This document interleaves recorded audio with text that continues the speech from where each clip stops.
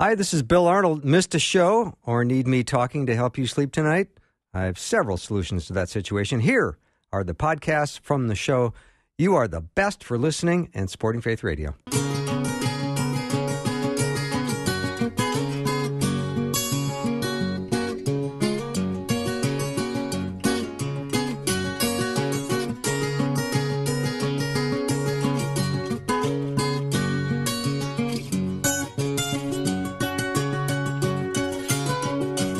Welcome to Afternoons with me. I'm Bill Arnold. I've got a full hour with Dr. Mark Muska. Ask the Professor.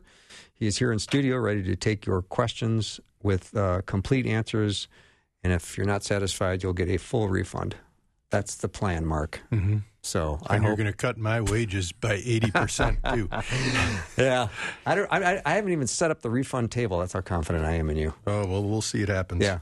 All right, so let me know what your questions are. If you've got a tough question, now's the time to send it over. Send it via text, 877-933-2484, 877-933-2484. If you like the old-fashioned email, you can email me directly, bill@myfaithradio.com, bill@myfaithradio.com. In Galatians, Mark, chapter 2, verse 4, talks about this matter arose because some false believers had infiltrated our ranks to spy on the freedom we have in Christ Jesus and to make us slaves. We did not give in to them for a moment so that the truth of the gospel Galatians 2:4? Didn't I say that? Here we go. Oh, yeah, here we go. I got you. Mm-hmm. Okay, good. So that the truth of the gospel might be preserved for you. Okay, these false believers, who are these false believers and how do they infiltrate the ranks? Yeah, this is the name that we label them with is Judaizers. And you can hear the word Judaism in there, sure. the Jewish faith. Yep. You got to keep that clear. People are Jewish. That's an ethnic group. And then Judaism is their religion. Okay, so these people were Judaizers, and we get a pretty good look at them back in the book of Acts. In fact, it was the reason for the first church council to meet in Jerusalem.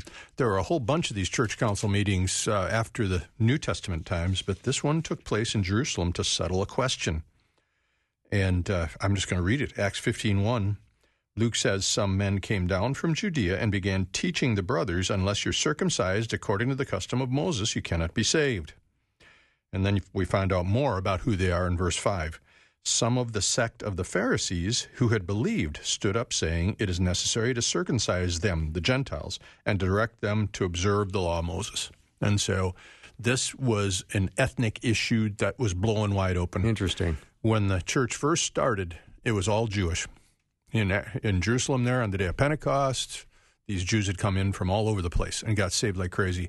But then, my shattered nerves, Gladys, the Samaritans are brought in Acts 7 and 8, the hated half-breeds, terrible ethnic, racial hatred there between Jews and Samaritans.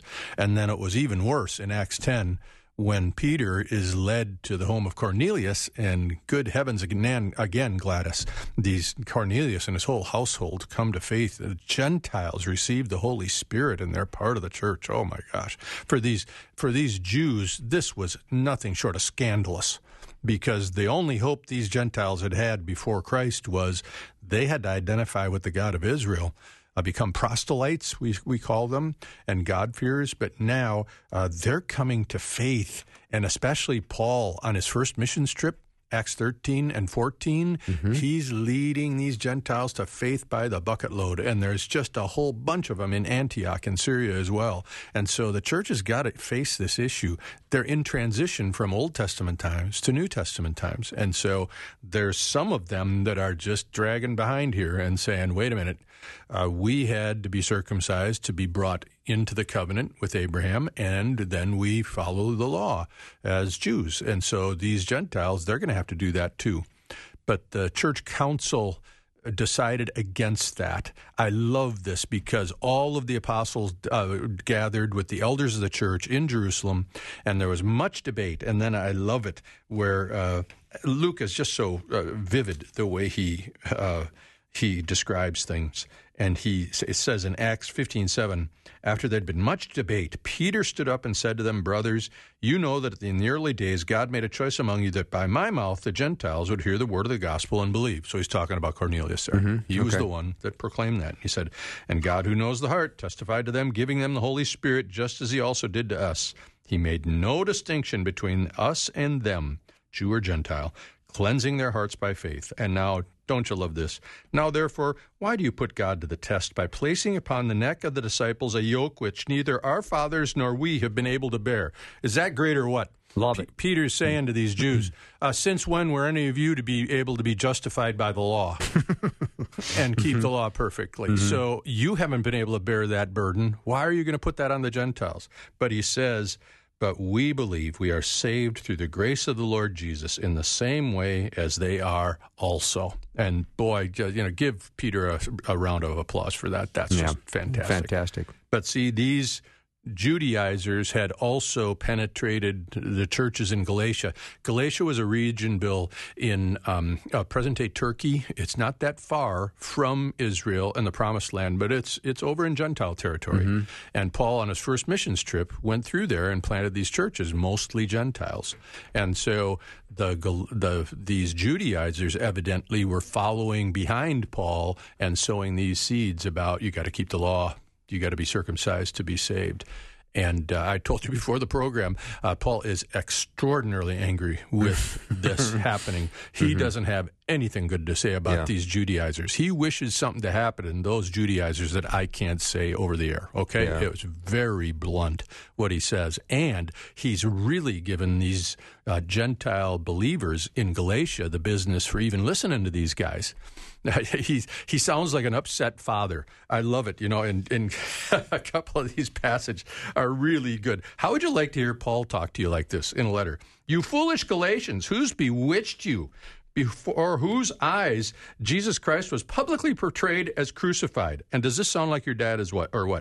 This is the only thing I wanted to find out from you.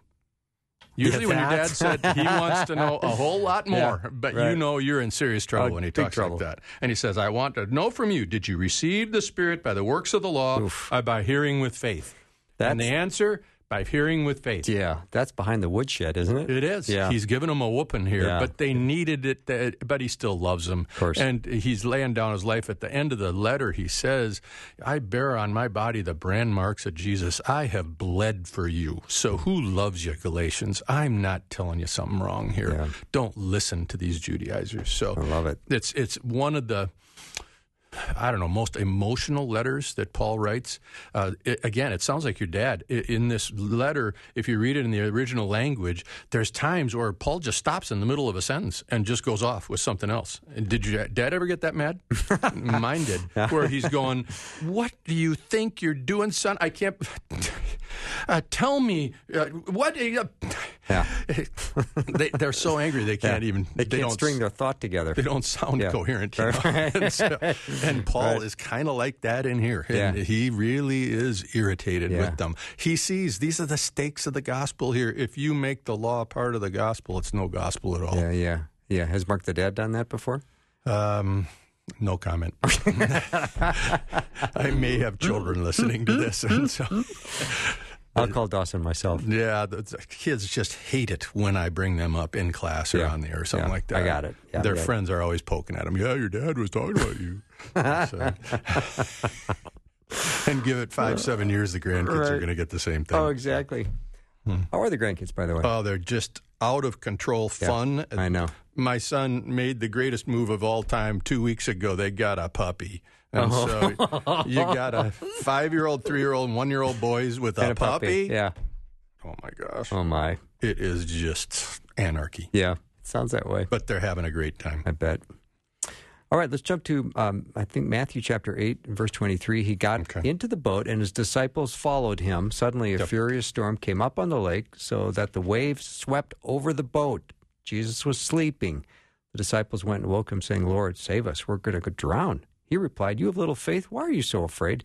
Then he got up and rebuked the winds and the waves, and it was completely calm. My question is, he says, you have little faith. Why are you so afraid? But does Jesus ever address their fears directly? Because if all we ever hear is, why are you afraid?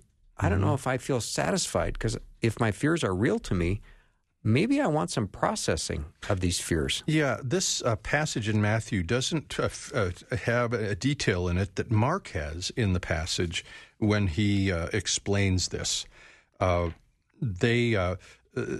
Mark's account of this, I'm over in Mark 4:35. It says, on that day when evening came, Jesus said to them, let us go over to the other side of the lake, of the Sea of Galilee. And then the storm comes, and he says, you have little faith, Right. Well, it's more basic than you think, Bill, because what did he say? He said, let's go to the other side of the lake. He did not say, let's go out in the middle of the lake and drown. Right? Right. So That's perfect. they don't believe him even for the incidental stuff. And Yeah, so that's great what's point. coming here. But, as far as fears are concerned, this is a twitchy thing because we are told to bring our fears to God. He is the ultimate consoler. And Jesus made this clear just before he went to the cross. It's one of my favorite things that he says. People have this memorized over in John 16. It's the Upper Room Discourse. And Jesus has told them that he's leaving, and they're not happy about that at all. And they're worried. They're anxious about it. But I love the way he ends this. Before he prays in John 16:33, he says, these things I have spoken to you so that in me you may have peace. In this world you have tribulation, but take courage. I have overcome the world. And so I like to say to my students, Bill, it's okay to be afraid. You're going to be afraid, and you just can't say stop being afraid. Right. But when you do face those fears and anxieties, you need to step back and remember what you know. And what you do know is he has overcome the world. Peter, awesome reassurance in 1 Peter when he says that cast your anxieties upon him because he cares for you. God is right there with us. And so it's really helpful. I don't care what kind of an emotional thing you're going through. If it's anger, if it's fear, whatever it is, it's great to step back and remember what you know. Because feelings are all over the place. It's like being on the water with Jesus, with the storm going on. Your emotions are all over the place. And the grounding that the truth gives is the solution there. So it might not immediately quell those fears. You still may have to deal with it, and it may come back at you. And so you may have to deal with it again, those fears about things, the future. We've had a year and a half of fears, in the world around us with everything going on. But step back. Remember what you know. Yeah. Remember God's promises. They're right there for us. And then you just say, I'm still afraid, Lord, but I'm still trusting you that this is true. Yeah. You're going to take care of me. I wished he would have said, do you really think this boat is going to go down? The Son of God is on it. I know it. I mean, this is not the way I'm going to die. Right. Out on this lake. Yeah. And so I just think, too, it shows us humanity. Jesus just must have been exhausted. These fishermen used to being on the Sea of Galilee are afraid for their lives. Yeah. It must have been a whopper of a storm. Must have been a whopper. And I never understood how he could have been asleep. I mean, you get a little bump of turbulence on a plane, and you're just wide awake. You're tired enough, I think you go right out, don't you? Okay, yeah, good point. Yeah. All right, Dr. Mark Muska is my guest for the full hour, which means you can send your questions over, and many of you are, so I appreciate that. 877-933-2484. Let me ask him your questions. Again, 877-933-2484.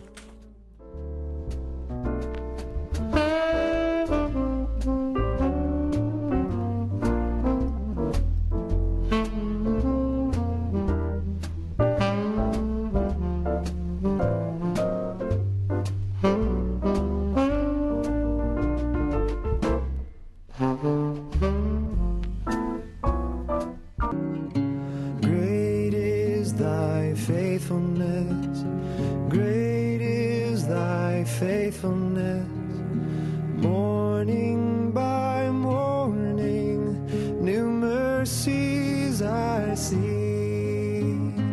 All I have needed, thy hand hath provided. Great is thy faithfulness, Lord, unto me. Hate to interrupt this one, don't you, Mark? This song. This is like your theme song. It's a beauty. I love it. All right, let's get back to the business at hand. We've got questions. Let me know what they are. 877-933-2484. I'm with Dr. Mark Muska.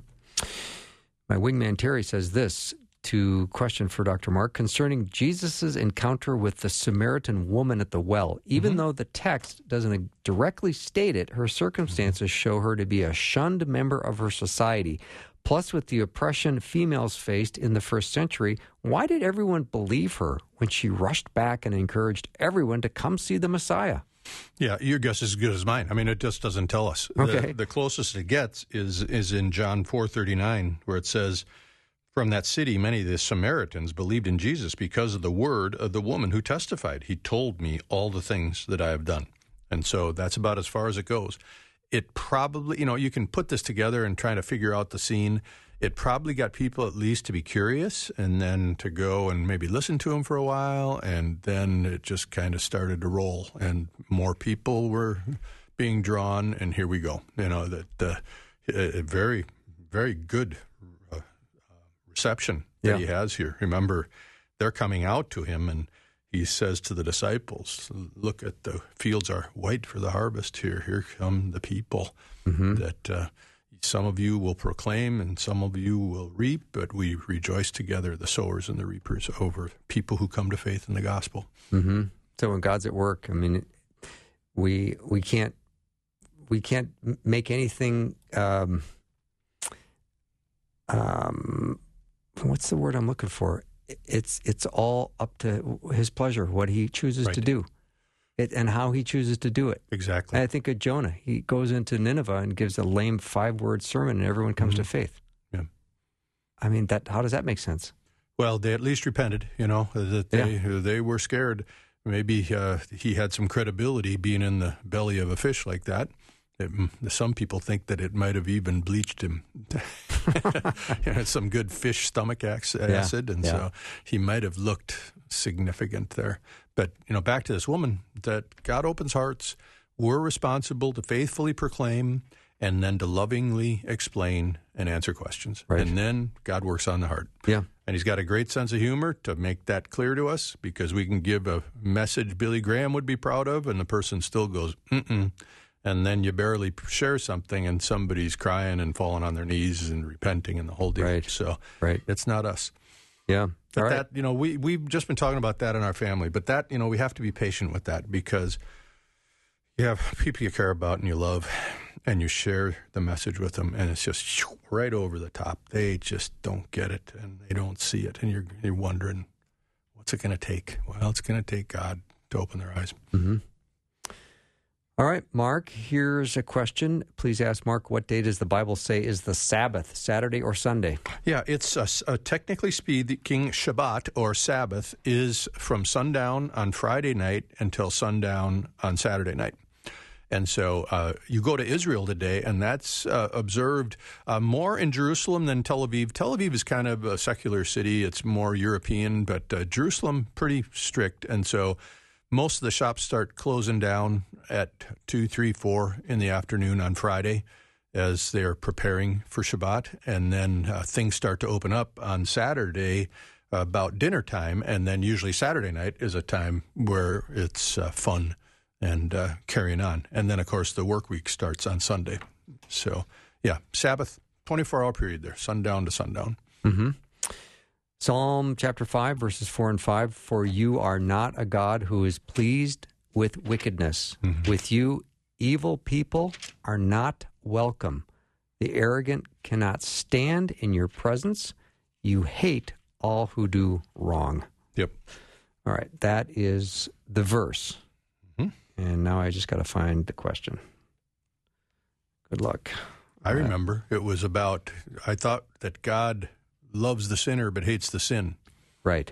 That's it. That's exactly it. You're very helpful today. Yeah. Well, it's such a common question that and it can be a misconception if you're not careful, Bill.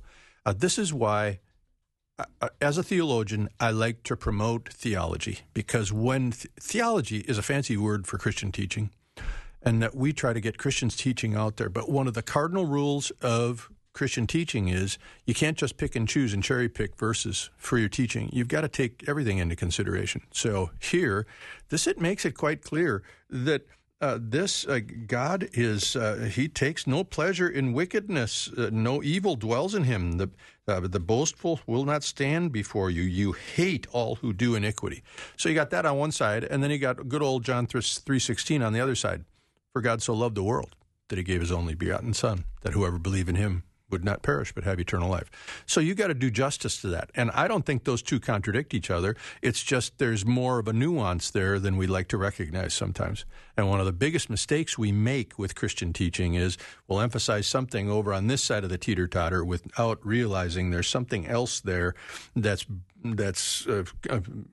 complementing it. And you have to have both of them going on. You can't have either or. That's the way arguments get going, divides take place when they teach one thing on one side and just kind of ignore the passages that say something different. And so to understand this, the way I like to explain it, Bill, is that God hates sin. It is completely contrary to his very nature. I mean, for our listeners and for you, think of the things that get under your skin the worst, that they contradict everything that is of core importance to you. So for some guy might have 6 daughters, and so the idea of someone being a child molester of little girls, that just is so hateful to the person. There's a visceral response as well as an intellectual one. And that helps us understand a little bit what's going on with all sin with God and evil. It is so hateful to him because it's contrary to his very nature and the God who he is. And so I like to say, and I like the way this is put in Psalm 5, that God is not going to tolerate sin and evil. He will deal with it, and he will do it decisively.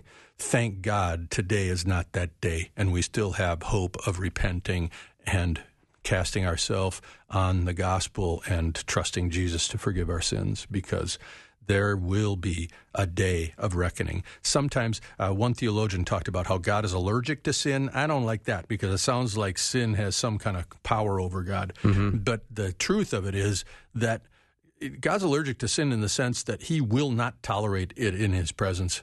He will deal with it. But thank God he just doesn't do it immediately. Aren't you glad God isn't impulsive?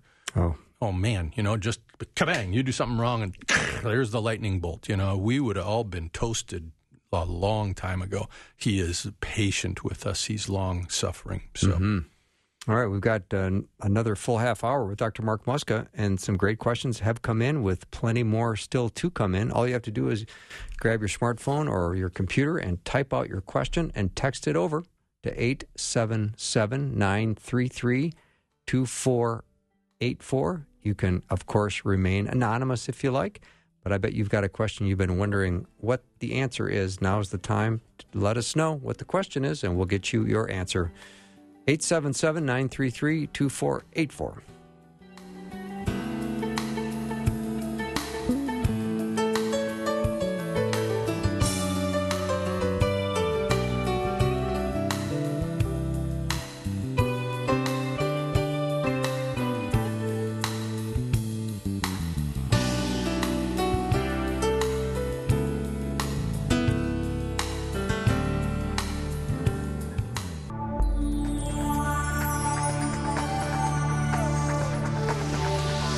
It's the afternoon show with Bill Arno.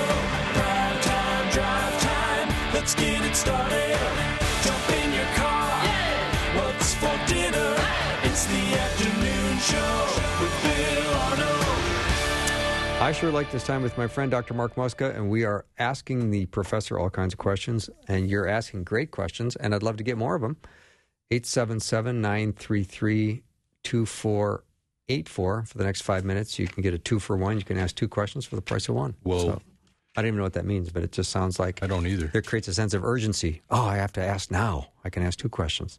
So I think that's kind of a incentive. All right, Mark, when Jesus comes back, it says the dead in Christ will rise. Mm-hmm. Is that our bodies? Isn't our souls already with him? Yep. Okay. Yes and yes. That The Bible doesn't give us a lot of really detailed stuff about this, Bill, but sometimes we talk about this for humans, when we talk about human existence, that this is the intermediate state of existence for humans. Normally, we get born and we're physical and we have a soul and an immaterial part of us as well, mind, soul, heart, whatever you want to call it. When we die physically, our body dies and decomposes, but who we are lives on, our soul or our spirit. That's the beginning of that intermediate state of existence where Paul tells us in 2 Corinthians 5 that to be absent from the body is to be present with the Lord. And so this happens immediately when we die physically. We go to be with the Lord. But we're not physical. Our bodies have decomposed.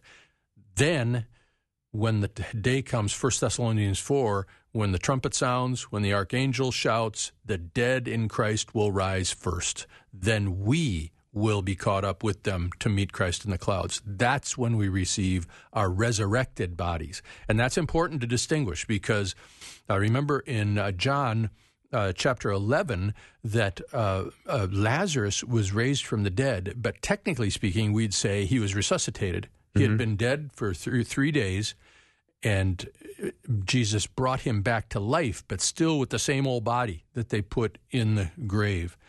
The resurrection is with a new, incorruptible body.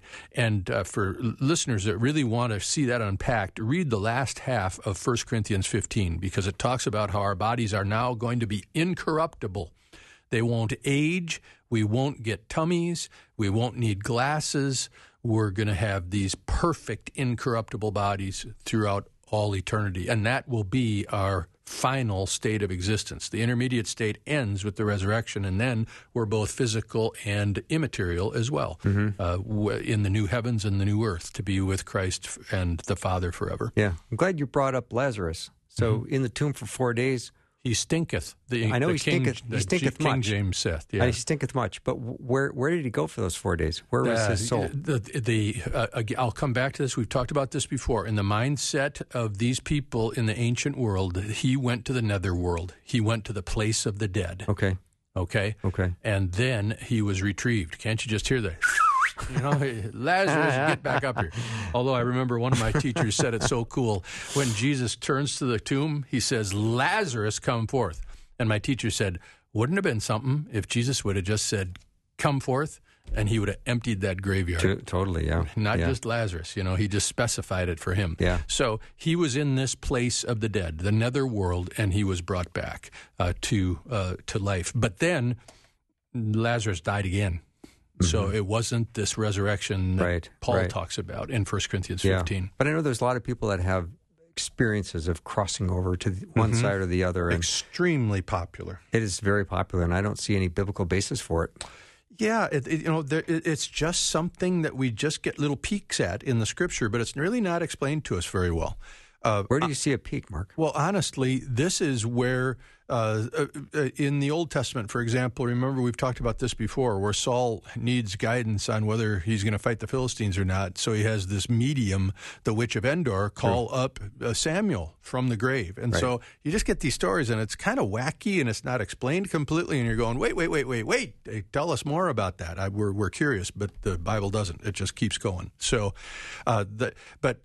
honestly, Bill, we can connect this with a lot of folklore that's out there about humans being ghosts after they die. Because a ghost is what? It is this person, but non-material, a spirit. And that's really pretty close to how it's described for us after we die physically. I don't think that means, though, that we go and scare the ever-living daylights out of our relatives by walking down the hallway at midnight with chains, and that to do that. This whole idea of haunting and that's where folklore takes over. But there is a starting point there to talk about immaterial humans, that we are in this immaterial state of existence until the resurrection.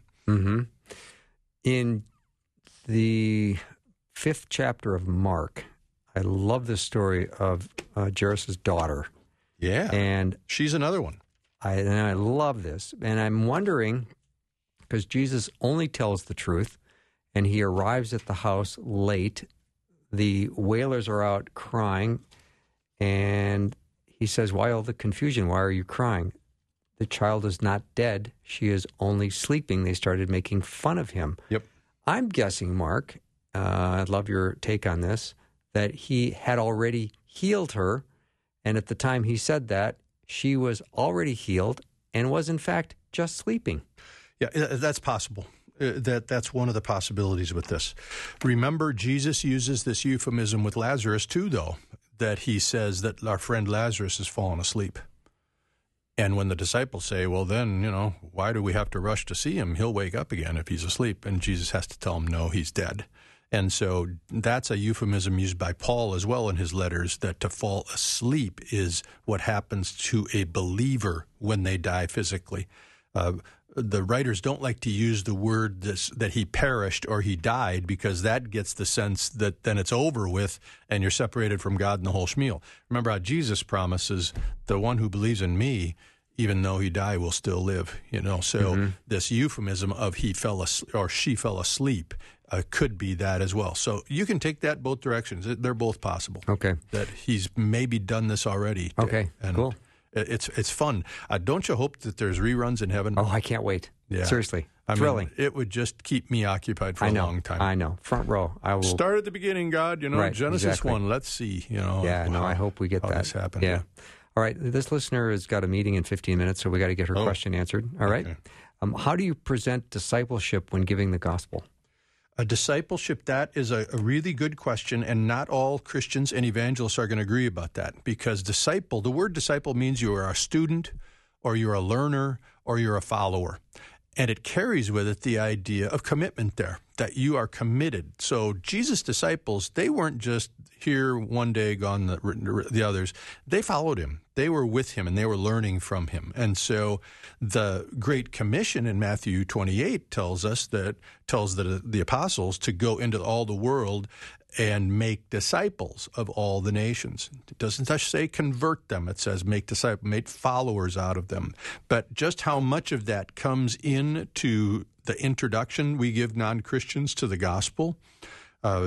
Do they, specifically, Bill, the debate is over, just what do people have to depend on from God in order to be saved? Do they have to depend on Jesus' death to forgive their sins so that they can have peace with God? That's one way to look at it. Or do they have to depend on Jesus for the forgiveness of sins and peace with God, and commit themselves to follow Jesus, to become his follower? And I'm not going to settle that for you this afternoon. Okay. That's a lively debate to have, and we have to respect that there's some tension there, some issues in how we resolve that. We have to be careful when we talk about following Jesus after we have made a profession of faith. Is that a condition of salvation? If we don't show enough change in our lives, should we be questioning whether we really have put our faith in the gospel or not?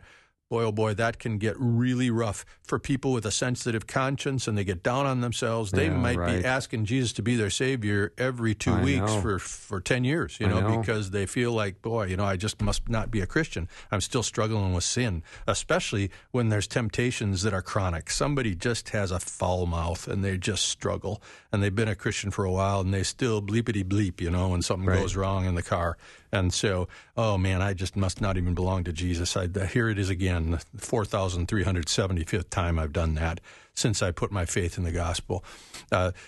So there's this danger of good, sensitive conscience people constantly questioning whether they're really saved or not. Mm-hmm. And then on the other end that you want to avoid is the person that is just kind of, oh yeah, I believe Jesus is my Savior, and I'm going to go to heaven now, and so that's my get-out-of-jail-free card, and so let's party hardy, man. I can do whatever I want and just go and live however I want.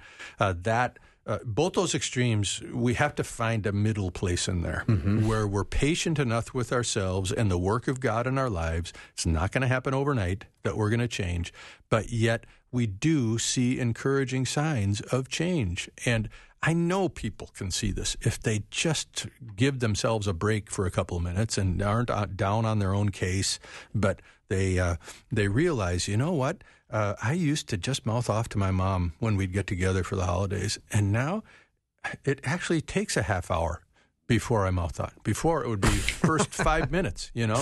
And it's still kind of discouraging because I still lip off, and I shouldn't because I love her and she's brought me into the world and everything. But, hey, 30 minutes instead of 5 this time. Right. Good for you. Something's going on, you know? Something good. So you see that progress, but you have to also be patient with yourself. We were talking about Sabbath. Carol wants to know, when did Sunday worship start? That is a really good question, too. I agree. That it appears as though it was pretty early on with the apostles, and it may be it was a way to commemorate the resurrection of Christ. I love that. Because remember, he was raised on the first day of the week, on Sunday. And so we get hints of this kind of a thing. Right near the end of the book of 1 Corinthians, Paul is instructing the Corinthian church to take an offering for the church in Jerusalem, that they're suffering there, and this is great to bring the church together, to have this Gentile church in Corinth give an offering to the Jewish church in Jerusalem.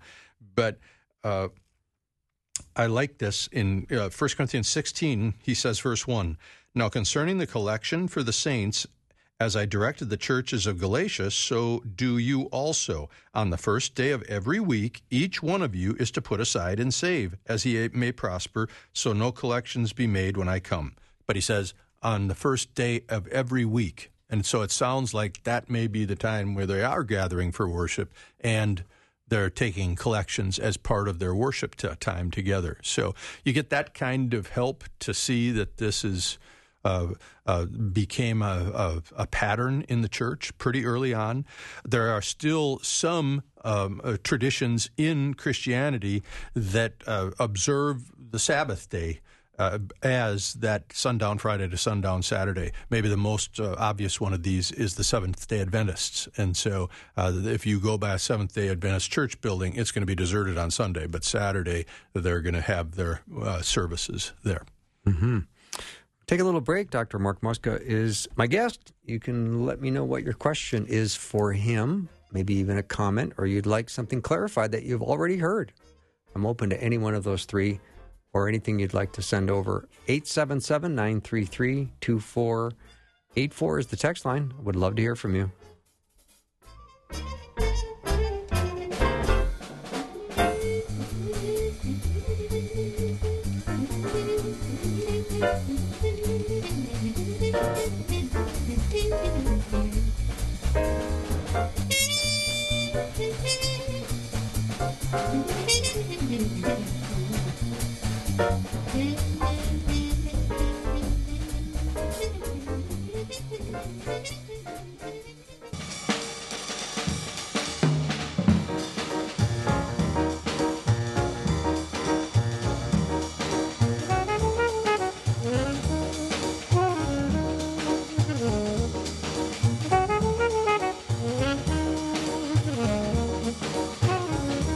Welcome back. Dr. Mark Muska is our guest for the hour, which is rapidly running out. We've got only 12 minutes left, Mark, and still some great questions coming in. Let's talk about John 6:29. This is the work of God, that you believe in him who he sent. Mm-hmm. And there's a couple he's and hims in there. It's, you believe in Jesus whom God has sent. It's a way to get the pronouns out of there. Mm-hmm. So this is a pretty simple statement. Does this, if you believe in him, and if we think of that Greek word pistis or pistuio, that is the work that needs to be done for salvation. Yep. Believe him. And what does that mean? It's the most sloppy, misunderstood word in Christian terminology, to have faith or believe. It means to trust. It means to depend. It means to have confidence. So that means when Jesus says, through my death, you are forgiven and you have peace with God, if you put your faith in Jesus, that means you're depending on him being true. Mm-hmm. I like to say it in the negative. That means that if Jesus' death doesn't forgive your sin, give you peace with God and eternal life, you're toast. Okay. You have no hope, no amount of good works, no amount of having a brother who's a priest, no amount of missionary work, nothing. Yeah. Counts for beans. All right. Here's a question. Why was Moses punished for striking the rock instead of speaking to it? Well, The question is, was the rock Jesus? Yeah, it says that later. But the simple answer to that is because God told him to speak to the rock. And earlier, God had told him to strike the rock, and then the water came out. Right. And this time he tells him, speak to the rock, and he whacks the rock. And God's, you gotta obey. When God tells you to do something, you do it just like he tells you. Yeah. This is, you can go on with this throughout the whole Old Testament, Bill. Those prophets that God had, they had to do and say exactly what God told them to do and say. Otherwise, he got rid of them. Wow. He removed them. They were his mouthpiece. That was his means of communicating with these people, the main means at least, not the only means. So Moses, this, it would have been nice, and he got to see the promised land, but he didn't get to go in. Yeah. All right, Mark, will we be at a certain age for our resurrected bodies, regardless of how old we were when we died? Yeah, man, you and me, are we going to have hair? Oh, absolutely. Are you kidding think? me? Oh, yeah. I don't know, though. I'm going to have a mullet. I'll do it. I'll do it all. Do we have to have haircuts again, though? I don't know. I kind of like this. This is low maintenance, My wife cuts my hair. She only charges me 50%, because there's nice. only half of it up there, so... Actually, she doesn't charge me anything, and she's probably listening. Sorry, dear. I shouldn't have said that. Sorry, Karen. You do a nice job. It's a really fun question to think about. What's the nature of our resurrected bodies going to be? 1 Corinthians 15 makes it clear they're incorruptible. No disease, nobody being injured, nobody limping around with crutches. They're perfect bodies. How old are we? You pay your money, you take your choice. I don't think we're going to be babies. I don't think we're going to be young children. Okay. I don't think we're going to be past the age where in this life we started to deteriorate. So we kid around with hair, but gaining weight, losing muscle tone, all that kind of thing that comes with aging, I don't think that's going to be part of the resurrected body. My favorite on this is C.S. Lewis. I love the way he treats this in his space trilogy. I think we might have talked about this before. C.S. Lewis wrote 3 novels that were definitely adult. They're not children's, and they're about his hero, Ransom, going through space. In one of the books, he's on Mars. Another one, he's in Venus.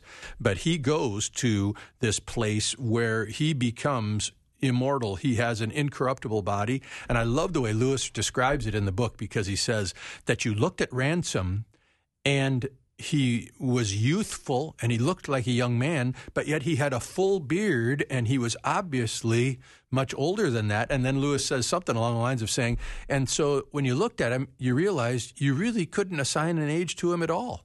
And I thought, yeah. That's cool. That's a pretty good guess, I think, of this, what it's going to be. So I like that. All right, here's a little kudos from you, Mark, all right? Susan wrote in and said, this is Susan, Wayne Benedict's daughter, listening. Hey. Dad was Dr. Mark's Greek teacher. He'd be so proud of him. Yeah. That's sweet. In fact, I had the privilege of speaking and overseeing his funeral a few years back. Wow. And Wayne was faithful, and he died looking forward to Jesus' return, right to his very last day. And he was here at Northwestern for a long time. Good and faithful servant here. So I have lots of really good memories. I think you just warmed Susan's heart. Maybe. Hope so. I'm sure you did. All right. Question for Dr. Muska. Believers go to heaven when they die and non-believers go to hell. What happens to the people who just never had a chance to hear the gospel? Where do their souls go? Are they condemned to hell for not believing, or do they get a free pass to heaven? Yeah, that's one that's really rough. Oh, yeah. Because there's so many people that never even hear the name Jesus, more or less the gospel. And what are we supposed to do with that? There's some teaching in the Scripture, and maybe the passage that people start with that's it's very rough if it means exactly what Paul seems to be saying. It's in Romans chapter 1, where he talks about, well, in Romans 1 through 3:20, Paul is explaining the gospel, and he starts out in Romans 1 through 3 by explaining how every human being is under condemnation because of sin. That it doesn't matter who you are, where you lived, when you lived, how you lived, that every one of us is under the curse of sin because we have sinned ourselves. And in chapter 1, he talks about the person who sees God through what has been made. And he says, these people, I'm just going to read it. I don't like ending like this if this is the last thing we're going to do today. No, we have 4 more minutes. But in verse 18 of Romans 1, Paul says, the wrath of God is revealed from heaven against all ungodliness and unrighteousness of men who suppress the truth in unrighteousness, because that which is known about God is evident within them, for God made it evident to them. So people can't say that they didn't know God. They know him. It's evident, all right? And then he says, why? Verse 20, since the creation of the world, his invisible attributes, his eternal power and divine nature have been clearly seen, being understood through what has been made, so that they are without excuse. There's not a person that can say, I never saw God. Take a look. Look around you at what he has made. You see his invisible attributes and divine nature, so they are without excuse.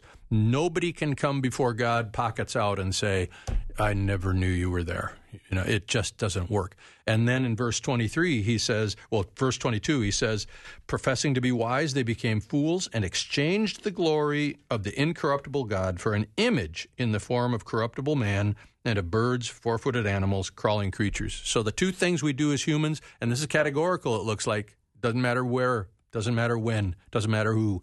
We suppress the truth and unrighteousness, and we exchange the truth about the incorruptible God for idols.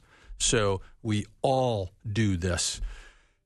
Paul builds up to this in chapter 3, verse 20, where he says, therefore, every mouth is closed before God. None of us can make any kind of claim of self-righteousness or self-justification. And that's when the really good news comes then, starting in Romans 3:21. But God, and then it describes salvation by faith through grace, through Christ. So it's really hard, Bill, and I'm not here to say categorically that those people are lost forever, that never hear about Jesus explicitly through the gospel, but that's the way I have to lean because of what these kind of passages say.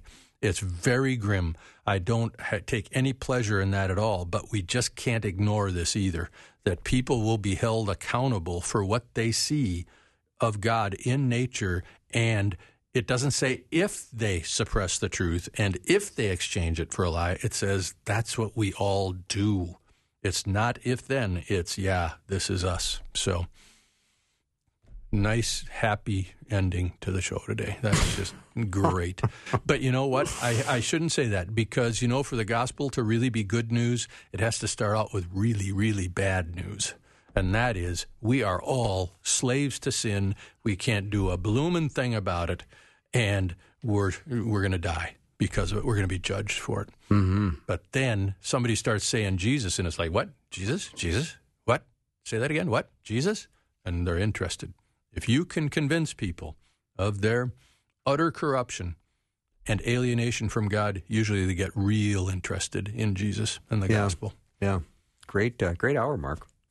Yeah. Well, I tried to get a little good news in at the end. You got a lot of good news. Yeah. Yeah. So Romans 1 isn't exactly the happiest passage around. No, it's not. I like to say to my students sometimes that I nod my head, but there's a little tear coming down too to say this is not a happy thing here. But it seems like it's what Paul's teaching us. Yeah. Speaking of teaching, are you teaching summer school? You bet. Online, having a great time. How many hours a day? Well, it's online, so it's not. It's asynchronous. Okay. I learned that. See, I'm getting technical. Okay. Mm-hmm. And that means you can go learn it whenever you'd like? Well, I was just grading before I came over here this afternoon. So having a great time with my students. Cool. Well, always great to see you and be with you. And then when summer school ends for you, I hope you get a chance to spend more time with your grandkids. It would be awesome. What kind of dog is it? We're going to see. It's a golden doodle. Oh, cute. Chews on everything, pees on the floor everywhere. Boy or it's girl? Just great. It's a girl. And her name? Her name is Susie Stevie Muska. I love it. Just crazy. No, we're going down there this next week. We're going to be down there with them. So. Okay. Well, blessings to you and your family. That wraps up our show for the day. I just want to thank all my guests who really, David Wheaton and Denise Wilson. She was great to have her on the program. Meet her, and then Dr. Mark Muska. Have a great night, everyone. I can't wait for tomorrow. See you then. Thanks for listening. Programming like this is made available through your support. Information available at myfaithradio.com.